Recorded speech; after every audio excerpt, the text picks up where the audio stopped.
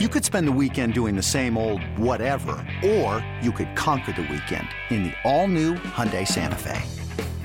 Visit HyundaiUSA.com for more details. Hyundai, there's joy in every journey. This episode is brought to you by Progressive Insurance. Whether you love true crime or comedy, celebrity interviews or news, you call the shots on what's in your podcast queue. And guess what? Now you can call them on your auto insurance too with the Name Your Price tool from Progressive. It works just the way it sounds. You tell Progressive how much you want to pay for car insurance, and they'll show you coverage options that fit your budget. Get your quote today at Progressive.com to join the over 28 million drivers who trust Progressive. Progressive Casualty Insurance Company and Affiliates. Price and coverage match limited by state law. Let's bring in our man, Scott Gulbranson. Scott, what's up, buddy? Downtown Scott. What's happening? What's happening, gentlemen? Good, man. We're good. Scott Gulbranson, Silver and Black today, our fine Raiders insider here. I've got to share something with you. Thought just crossed my mind this morning as I started to formulate what this show might look like, thinking about our conversation together, Scott. And obviously we talk a lot about the Raiders. We'll talk about some different things that we think may happen here in the upcoming days. But fair to say, Scott, the Raiders, low expectations, probably under the radar a bit this year, yeah? Absolutely. I think that's the perfect way to put it. In fact, that's something that I've been talking a lot about because, look, the matter of fact is the Raiders offensively look like they're going to put it together if Jimmy can stay on the field, of course. Defensively, it's just a little bit of an unknown. They seem to have gotten better there. But, yeah, last year I think people were high on the Raiders. They got disappointed, and I'm talking about media. I'm talking about fans. I'm talking about everybody. And so this year, nobody's giving them a shot. So I wrote actually a piece about this up on sportsnot.com about how I think it's their strategic advantage this year because nobody's expecting anything. So if they can put it together, do the work in the building, do it quietly, just go about your business, maybe they can turn some heads. Maybe they can end up doing a little better than everybody's expecting them to do. And so what Scott just did right there is that big thought I was setting up. He was telling you is not original. He's saying, yes, D'Lo, you stupid idiot. It is in the Raiders' best interest to fly under the radar because I was thinking, and Kenny and I talk about this a lot. I think we talked about this with you last week. I understand why people are frustrated with him. I understand why people are down on him, especially that year, especially the way I feel about Josh McDaniels. But I keep looking at them like I think a little bit higher of Jimmy Garoppolo than a lot of other people do. Not quite as high as my partner does, but I think higher than most people do. I love Josh Jacobs. There's still some pieces there I like. I have questions about the coach, but I like some of the things I saw in this preseason. Like, man, they might just win enough games where people aren't paying attention that they can make mistakes, make corrections. They can function on a week-to-week basis without being this, like, massive disappointment. There's no Derek Carr watch anymore. Like, I think it works in their benefit to be as under the radar as they are, as you beautifully laid out in your column. No, see, we great minds think alike. So we're just on the same wavelength, man. It's all good.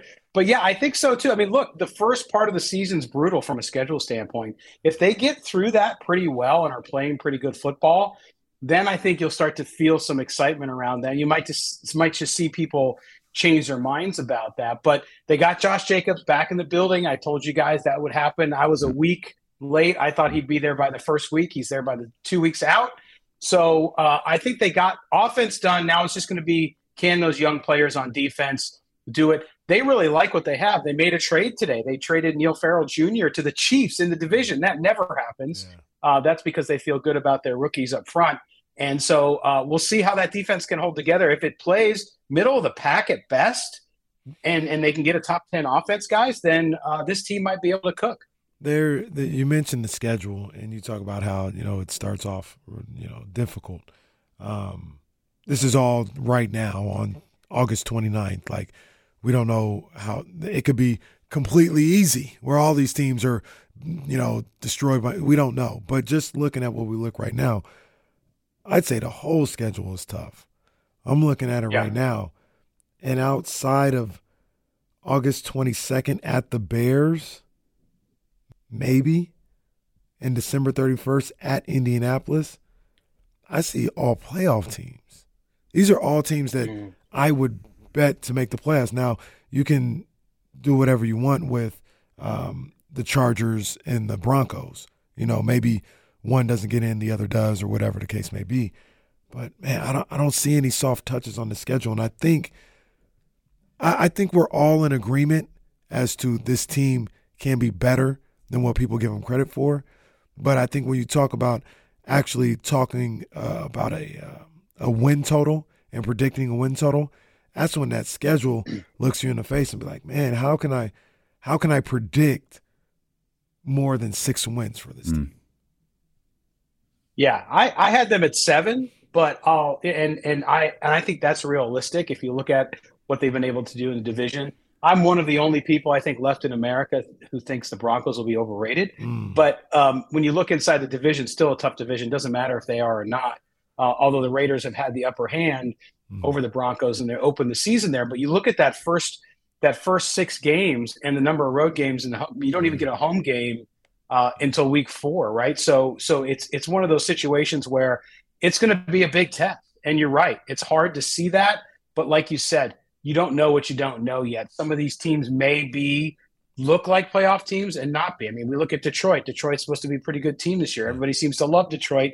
We always get disappointed by a handful of teams, and a handful of teams always surprise us every year as well. I'll throw New England in there as those non-playoff teams as well. I don't think they're going to make it. Yeah, and these are all assumptions, projections, predictions. That's all they are. Except for when it comes to me, it's a spoiler. Just saying, it is what it is. We can run the tape back from the 4 in, 4 out last year. I was on it. Okay. You remember your 4 in, 4 out last year? No, I know. Okay. I know. Right. I know. I had the Raiders out though. You did have the Raiders out. I do remember that vividly. You had the Raiders out, and I think I had the Steelers in, but that was a smart move. Yeah. Okay, this little Kenny Caraway love fest can stop right now. No, that's fine. That's fine. We'll do 4 in, 4 out next week as we lead into week 1 of the NFL season. Scott, any in your opinion, I guess, any surprise cuts coming here in the next day or two?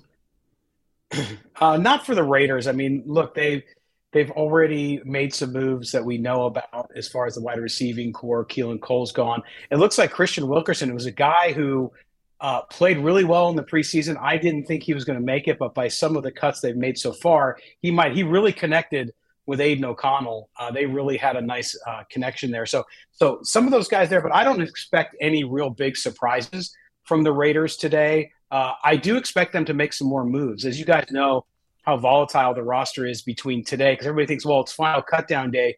Yes, but then teams are scouring the waiver wire, looking at who's going where, and they're going to make more moves. So a guy might make it today to come in tomorrow and be gone already. So I don't anticipate any big thing. I do expect them to make a move to bolster that linebacker room because it's not very good.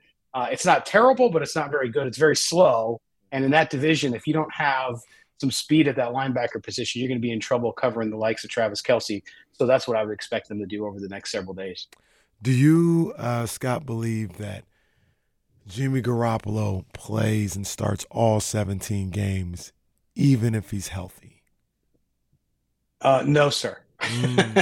I don't think he makes it just based on the data we have. Maybe he does. But if you go on previous record and what he's done and what he did there at San Francisco, I just don't see it happening. So you got to figure a couple games, 2-3 games maybe. And that's why I think that backup quarterback position is so important. So we might be able to see the kid get some real NFL action when it comes to. But who knows? Maybe this is the year like he had before where Jimmy G is healthy, his offensive line stays solid for him and protects him. And they get something going. I mean, he's got a lot of tools there in Las Vegas as well. So we'll see. But I think people are a little bit suspect of whether or not he can get there all 17 games. Well, Scott, like I said, maybe that was my fault. I didn't word it correctly. What I was really hinting at is at some point this year, do you believe the new Derek Carr, Aiden O'Connell comes in for a healthy Jimmy Garoppolo? Just, hey, I think the team needs a spark. We're going with Aiden this week. Do you think that happens at all this year if Jimmy's healthy?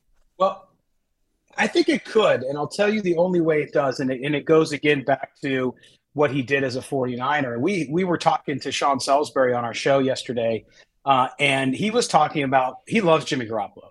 but he says a lot of times what you see Jimmy do is Jimmy won't make the easy throws that you need to make in a day on a game by game basis. Sometimes it's not the stuff that he's going long down the field or any of that. It's just the simple stuff that he seems to get into a funk. And so he seemed to think that could be an opportunity where sometimes you're just going to sit him and say, hey, listen, man, get your stuff together. We're going to put in the rookie and see what he does. Not long lasting, but I do think you could see it depending on how they feel about O'Connell and how he's developing and getting through the regular season. So yeah, I think it's a possibility, but I don't think you'll have a situation where long-term this season, Aiden O'Connell's pushing Jimmy Garoppolo for the starting role. I just don't see that happening. I have a lot of questions and intrigue regarding the new Derek Carr, but I like Jimmy Garoppolo. I'm betting on Jimmy Garoppolo.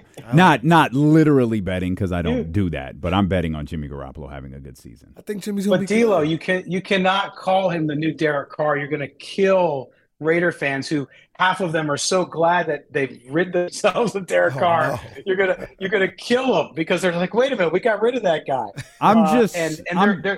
I'm just so strongly against giving a number. Look, I'm not talking about you got to retire Derek Carr's number. Or, Jimmy Garoppolo. They did. Was it? Is it Ronnie Bell that has number 10? Yes. Can we wait a year before we Derek Carr was the Raiders quarterback for a good chunk of years. Yeah. Now all of a sudden you got a new quarterback in there who looks a little like Derek Carr with his helmet on, and he's got the number 4 on. I'm calling the kid the new Derek Carr for now. Until he goes out there and cuts it up, which, I really enjoyed watching him in the preseason. But again, I'm banking on some Jimmy Garoppolo success at the quarterback position this year. You know what? If he was alive, who would have insisted that Aiden O'Connell take number 4? Al Davis. I can absolutely see that. I can absolutely see that. He would have said, hey, he's number done. 4. Mm-hmm. I didn't like Once a Raider, always a Raider, but he's not a Raider right now. That's a terrible impersonation, bro. Give That's him your number worst. 4. That's your worst. I didn't like DC anyway. Okay, stop it. We didn't need him out there. He didn't get us over the top. That almost sounds like your Boston guy. Stop it. Well, he's from New York. Al's from New York. Well, Boston and New York aren't the same place. They're not. Boston's way worse. You're listening to D'Lo and KC on KIFM West Sacramento, 98.5 FM, KRXQ HD2 Sacramento, ESPN 1320, always live on the free Odyssey app. I was just going to say, who's this guy, Scott? Thank you. I like him. I need a fast receiver. It's like speed wins. It's like that scene in National Lampoon's Vacation. Sometimes you just got to let him finish. You just got to let him go. Got to let him go. He's on a roll. Surprised at all that Damian Williams got cut? I'm not surprised he got cut because he got no carries until that last game, and he looked great. He was I was telling somebody else the other day, he was the leading rusher if you look yards per rush, everything. But for some reason, he just never got the opportunity, and it's disappointing because I think Zamir White again. Here's where the politics come in when it comes to roster building, right? Zamir White was a draft pick of Josh McDaniels and Dave Ziegler last year. He came in, didn't look particularly great. Damian Williams comes in, does really, really well, and look who gets cut. So they're not going to let that young talent go because they obviously don't want to have egg on their face about it. But I have a feeling he'll catch on somewhere else. But he really didn't get any carries before that game. Didn't get any carries, and that was disappointing because I thought that room could use another veteran. But I think once they also got the deal done with Josh Jacobs, they felt like, okay, we're good. We can move on. With the speaking of Josh Jacobs, deal's done. He's with the team. Everything is settled the way Raider fans and everybody wanted to see. Is this just a short-lived situation? Do you believe that they're going to have a long-lasting marriage between the two? Are we going to be in the same position next year or 2 years from now? Are they looking at him as a franchise running back, or did they just get the deal done right now for the sake of this season? It's a good question, and I think it's a short-lived relationship. I think you look at next year. They can tag him again next year, by the way. A lot of people had that question, and they can, even though they superseded the tag this year, still can tag him next year. But I think, again, every year running back goes on and you get more tread off the tire, so to speak, your value goes down. And we know we've talked many times with you on the show about that position being devalued already. Mm-hmm. So now you get to year 5 and 6 and it just drops off. There's nobody who's really escape that. I mean, yeah, you have the Christian McCaffrey deal, which is a whole different thing, and he's a different kind of player. But you look at that outside of him. I mean, who's been that consistent past that 4 or 5 year period? And nobody has. So I think what you'll see is you'll see the Raiders again tell them, hey, we're going to tag you next year. And if they are able to draft a running back, which I think they will, then they'll start to go that young route, unless something drastically changes. And I hope for him he has a great year so he can go out in the market and get what he wants. Or if the Raiders want to, they give him some kind of deal where it's like a 2-year deal, but they have some sort of out after year 2. But will he want to sign for 2 years only if he, let's say, wins the rushing title again? I don't know. He's going to have to do what's best for him. But I think that they're both happy now, and you take it one season at a time. Which reminds me, we'll talk about this in depth in a few minutes, but the fakest news story in the NFL this week where Jonathan Taylor was allowed to seek a trade allegedly has come to a conclusion, and you'll be stunned to learn he wasn't traded. You'll also be stunned to learn the Colts were never going to trade him. But again, we'll talk more about that later. Scott had the chance to be in Las Vegas this weekend. Man, that stadium is flawless. That Allegiant Stadium is absolutely incredible. It's pretty cool, man. I'll tell you what. And a lot of people were upset when it first started getting built because of the location. But even this year, it's starting to develop. It's developed slowly around there, too. So you have the beautiful facility, which you were obviously in and saw how nice it is to not only watch a game, walk around. You weren't there for a game yet, but the food service, everything is phenomenal. But then around, they're starting to develop, putting some hotels up, putting restaurants around there now too. So I think another couple seasons, and you're actually going to want to be around there because it was a very industrial area. Now it's starting to switch over, and we'll see that change over time. But I guess one of the nice new facilities. I guess not knowing what it was before, like there's a bridge that just walks you right over to like Mandalay Bay and Luxor and some of, on that side of the strip. We were staying on the other side of the strip where the Venetian is, but it was an easy walk back to Las Vegas, where all the lights and glitz and glamour are. It was no problem.